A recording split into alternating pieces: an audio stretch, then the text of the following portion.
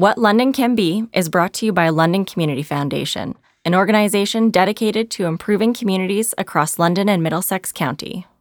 Welcome to What London Can Be, the podcast where we navigate our shifting world, shine a light on the issues our city is facing, and explore the innovative Made in London solutions to critical challenges in our community. I'm Diane Silva, Director of Philanthropy at London Community Foundation.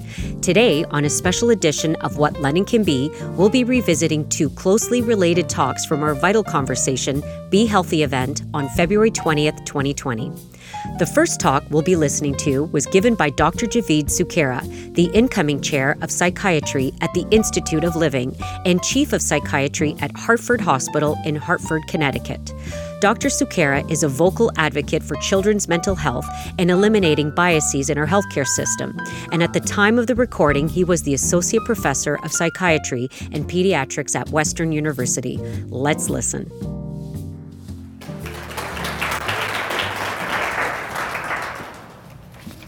Good evening, everyone. Thanks so much for coming out to this very important event.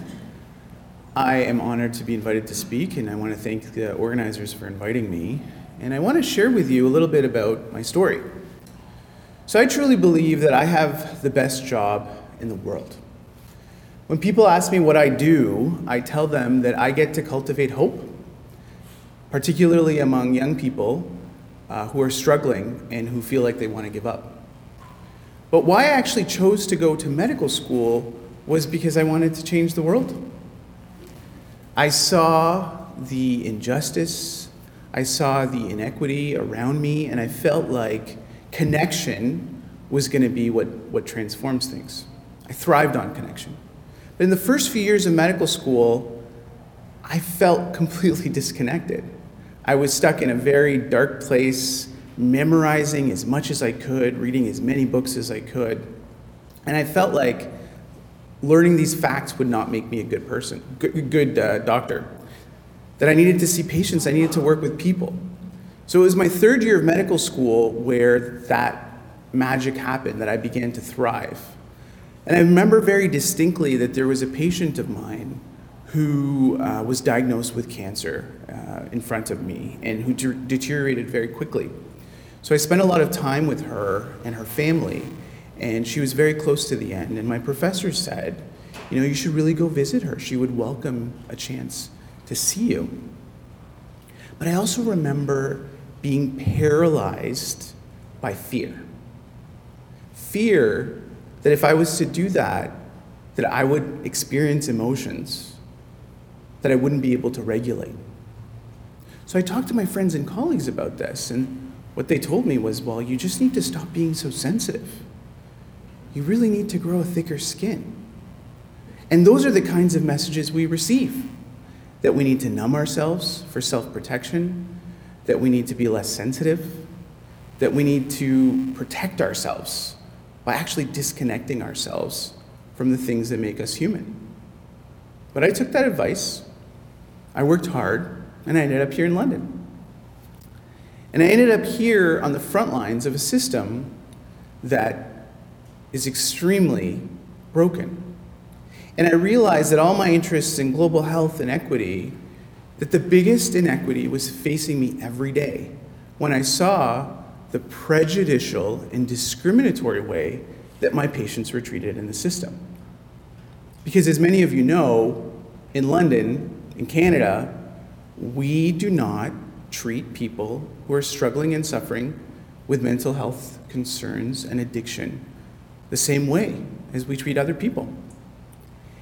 And when people need help and compassion, they encounter a system where they experience blame and shame. So I witnessed this, and I tried to understand it better. And I looked at my colleagues, and I saw how they interacted with these patients. And I felt like I was watching a completely different person. These were all good people. They were people who I saw their humanity outside of work, but who I was watching was like a completely disconnected version of that human being. But what I witnessed made me realize that watching these people working in the system was actually like looking in a mirror at myself. Because in those early years, I was in a very dark place. I saw how broken the world is every day. And I was coping with that by doing what I was taught to do, which was disconnecting from who I really was. I spun my wheels as fast as I could. I burned my energy to try to fix things, to try to make things better. But what I was left with was an empty shell of a person. I wasn't the person that my family deserved. So there's consequences. There's consequences for this disconnection, for falling for what society tells us. And these consequences are for our own health and well-being. But they're even bigger than that. What happens when we're perpetually disconnected from ourselves and each other is that we see big problems around us, but then we fall into this trap of blame and shame, and we all do it. We try to fix everybody else, and we burn all our energy into these cycles of blame, shame, and disconnection. But my story didn't end there. Our story didn't end there. And that's because I want to ask you all, what are we so afraid of? Are we afraid that we're somehow not good enough, not smart enough, not worthy? What if we started to change the way we approach things? What if we took the revolutionary action of looking in the mirror at our flawed, imperfect, human selves and actually had compassion for what we saw? Because self-compassion can actually be the key to all this. Not only can self-compassion help us be healthy, it can help us neutralize that fear, that inner critic, the cycles of self-blame that we fall into. But it can also help us address this disconnection that we see all around us, because it's getting worse. We're getting more and more disconnected from one another. But self-compassion can help bring us to a place where we can actually lean in to those difficult conversations with each other. We can have courageous conversations and begin to co-create the kind of change that we want to see. Because being human isn't something we should be afraid of. It's something we should celebrate, because it is this secret sauce that brings us together. So from my perspective, it really is a question of what it means to be healthy. And I would say that being healthy means being human. Thank you. The second talk featured in today's episode was given by Blair Henry, a harm reduction case manager at Regional HIV/AIDS Connection here in London. His message of understanding and connection gets right to the heart of the issues many in our community who suffer from addictions face every day, and builds off of Dr. Sukera's ideas of self-compassion. Hello, everybody. My name's Blair Henry, and I am a case manager with the Regional HIV/AIDS Connection here on King Street. And I work specifically in something called CarePoint. And CarePoint, which you've no doubt read about and heard about, is what has been called a safe injection site, a supervised consumption facility, a consumption and treatment facility, a temporary overdose prevention site. We've had a bunch of different names. Currently, we are a consumption and treatment facility. And this is the place where people are going to come and safely be able to use substances. It's a controversial bit of work. It's controversial until we start to understand actually the impact that it has in the community and the actual work that we do. And I just want to take a few minutes to just take you into a typical client story, if I could, and just as an illustration of sort of the path that might lead to somebody actually utilizing our facility. I have one client and his story, and again, I have used a little bit of narrative authorship in this to protect people's identity, because we are an anonymous and confidential service, and we really, really respect that. And we have this one young fella, and I want you to imagine he was an immigrant, a child of immigrants, and he was at 12 years of age. He, as he described to me, watched his parents go through the front windshield of their car and, as he said, gurgle to death on the road. At that point, because he had no extended family, he was put into the foster system. Of the 3 homes that he was in over the next 6 years, 2 of them had sexually abusive males in the household. At age of 18, he broke a leg, and the doctor prescribed him OxyContin to help with the pain. At that point, he was able to deal with something in his head. I need you to understand that we all have seemingly unbearable thoughts in our mind that we need to manage, control, and avoid. And this individual had no way of dealing with those issues. And once he had his OxyContin, the opioid, into his system, he said to me, I was able to close my eyes and not see my parents. I was able to close my eyes and not have an abuser chase me down the hall. I felt normal for the first time in my life. Well, his script ran out. And if you have that feeling of normality, if you have that, and that's all this person wanted, was just to feel normal. And he had a taste of that. And so he went out on the street to buy a substance illegally because his script had run out. And on his first buy, he was arrested and ended up into EMDC.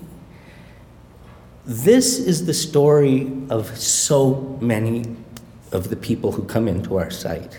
And I'm going to tell you, I get emotional about this. I'm a leaky male, and I'm proud of it, because this is something, as we talk about connection, and we talk about fear of being able to deal with our own emotions in these situations, it's a really important thing to recognize that people are suffering for reasons that we, as society, attach a narrative that is entirely fictional and imagined by ourselves. All of you have heard throughout your life that addiction and people who suffer from addiction are making bad moral choices. They're making all sorts of bad decisions, bad people. And I want to tell you that I get to spend the majority of my day with incredibly talented, incredibly beautiful humans who are struggling through often no fault of their own. If you've ended up in the consumption and treatment facility at CarePoint, it's very, very likely that you have an incredible history of trauma in your life, and that you don't have the tools to deal with that trauma on its own. And one of the things that we're able to do is to help people start to develop some new tools. And as those tools get developed, ways to deal with that emotion, to deal and process that trauma, we see that the need to use starts to decline, and we start to see people voluntarily, willingly stepping away from substance use. I personally do not know a single person from my high school who wrote in their high school yearbook that they wanted to live underneath a bridge and shoot drugs into their arms. That was not something any of us aspired to. And yet that ended up being my story pretty much. And that was something that I couldn't have imagined for myself. And this is something that we have to recognize, that these stories are not the imaginative narrative that society and media, your parents, all the significant others in your life have told you about them. We need to break these stories down and recognize that each one of us are very, very much looking to soothe our troubling emotions. We all have stress, anxiety, all sorts of things. Some of you might be looking forward to going out and getting home and having a glass of wine. Some of you might be going home and smoking a joint. Some of you might be going home and watching something on the internet or or sitting down and just having Netflix and creating a big, huge divot in your sofa from your butt sitting there every night. All of us have ways of soothing. And some of them are more socially acceptable than the ones our clients have found. But we're all doing it for the same reason. And very often the reason that you have to sit and watch Netflix is because you don't have someone to talk to, somebody to help process stuff, to help you feel better. And the opposite of addiction is not sobriety. The opposite of addiction is connection. And that's what brings us together. And as Javid has said, and as Robbie and Robin have talked about, by being able to create safe spaces for people, by being able to actually check our imagined storylines that we've created about people who are sleeping on the streets, about the people who are increasingly populating the streets of our city right now. Those stories that we're imagining are not based in reality. The true story is that we've got humans who are trying their best. And we don't do, any of us, something over and over and over unless it has a payoff. All of us will do any sort of things. It can look from the outside, it can look like a negative behavior, but there is a payoff in there. For the individual I was talking to, the payoff was, I just wanted to feel normal. For me, I had anxiety, I had issues of trauma from my past, and every time I closed my eyes, it was just that feeling. And when I had substances in my system, it just allowed me to go, And that's what we want, is everybody just to be able to take a breath and relax and come into the present, come into the now without fear of judgment, and being able to ask for people for their help. And so when I see people like Javid going and working with frontline people in hospitals so that they can actually check their innate bias that we all bring. Nobody's guilty in this situation. We're just victims of the stories and the reasoning, the faulty reasoning that people have told us. And once we find out and once people start to understand, oh, I'm imagining that may not be true. What I'm feeling, the storyline that society has told us all along, may not be accurate. Then that opens the door for connection. That allows us to sit down in front of somebody and say, how you doing? And I'll tell you, if we do that, we're going to be on our way to making a much more livable city. I will tell you, 2 years ago when we opened the site, in February of 2018, I could walk from King Street and Clarence and Dundas down to Intercommunity Health Center, and I would meet maybe 50 or 60 people who were living rough, people who were homeless, and who had perhaps addictions challenges. And I would know every one of these people by name, and I knew their stories. In the few short years, in 2 years now, I can tell you I could walk that same distance and I'll meet 100 people and I might know 5 people by name. Our populations are increasing on the street. As social or economic disparity increases, we have less connection with people. We're getting bigger houses and fewer friends. We are becoming more and more isolated. And the solution to all of our society's problems isn't for us to get into our own bedrooms and living rooms and basements and cocoon, but rather to come together and talk like we are today. Thank you.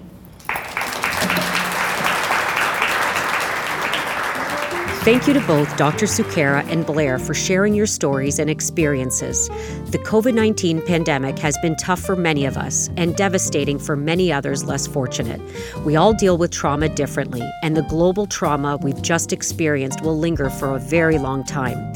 Have compassion for yourself as we emerge and recover, and remember to have compassion for others as well. Thank you for listening. Thank you for joining us for this episode of What London Can Be. Look for us on Apple Podcasts, Google Play, Spotify, Stitcher, or wherever you get your podcasts.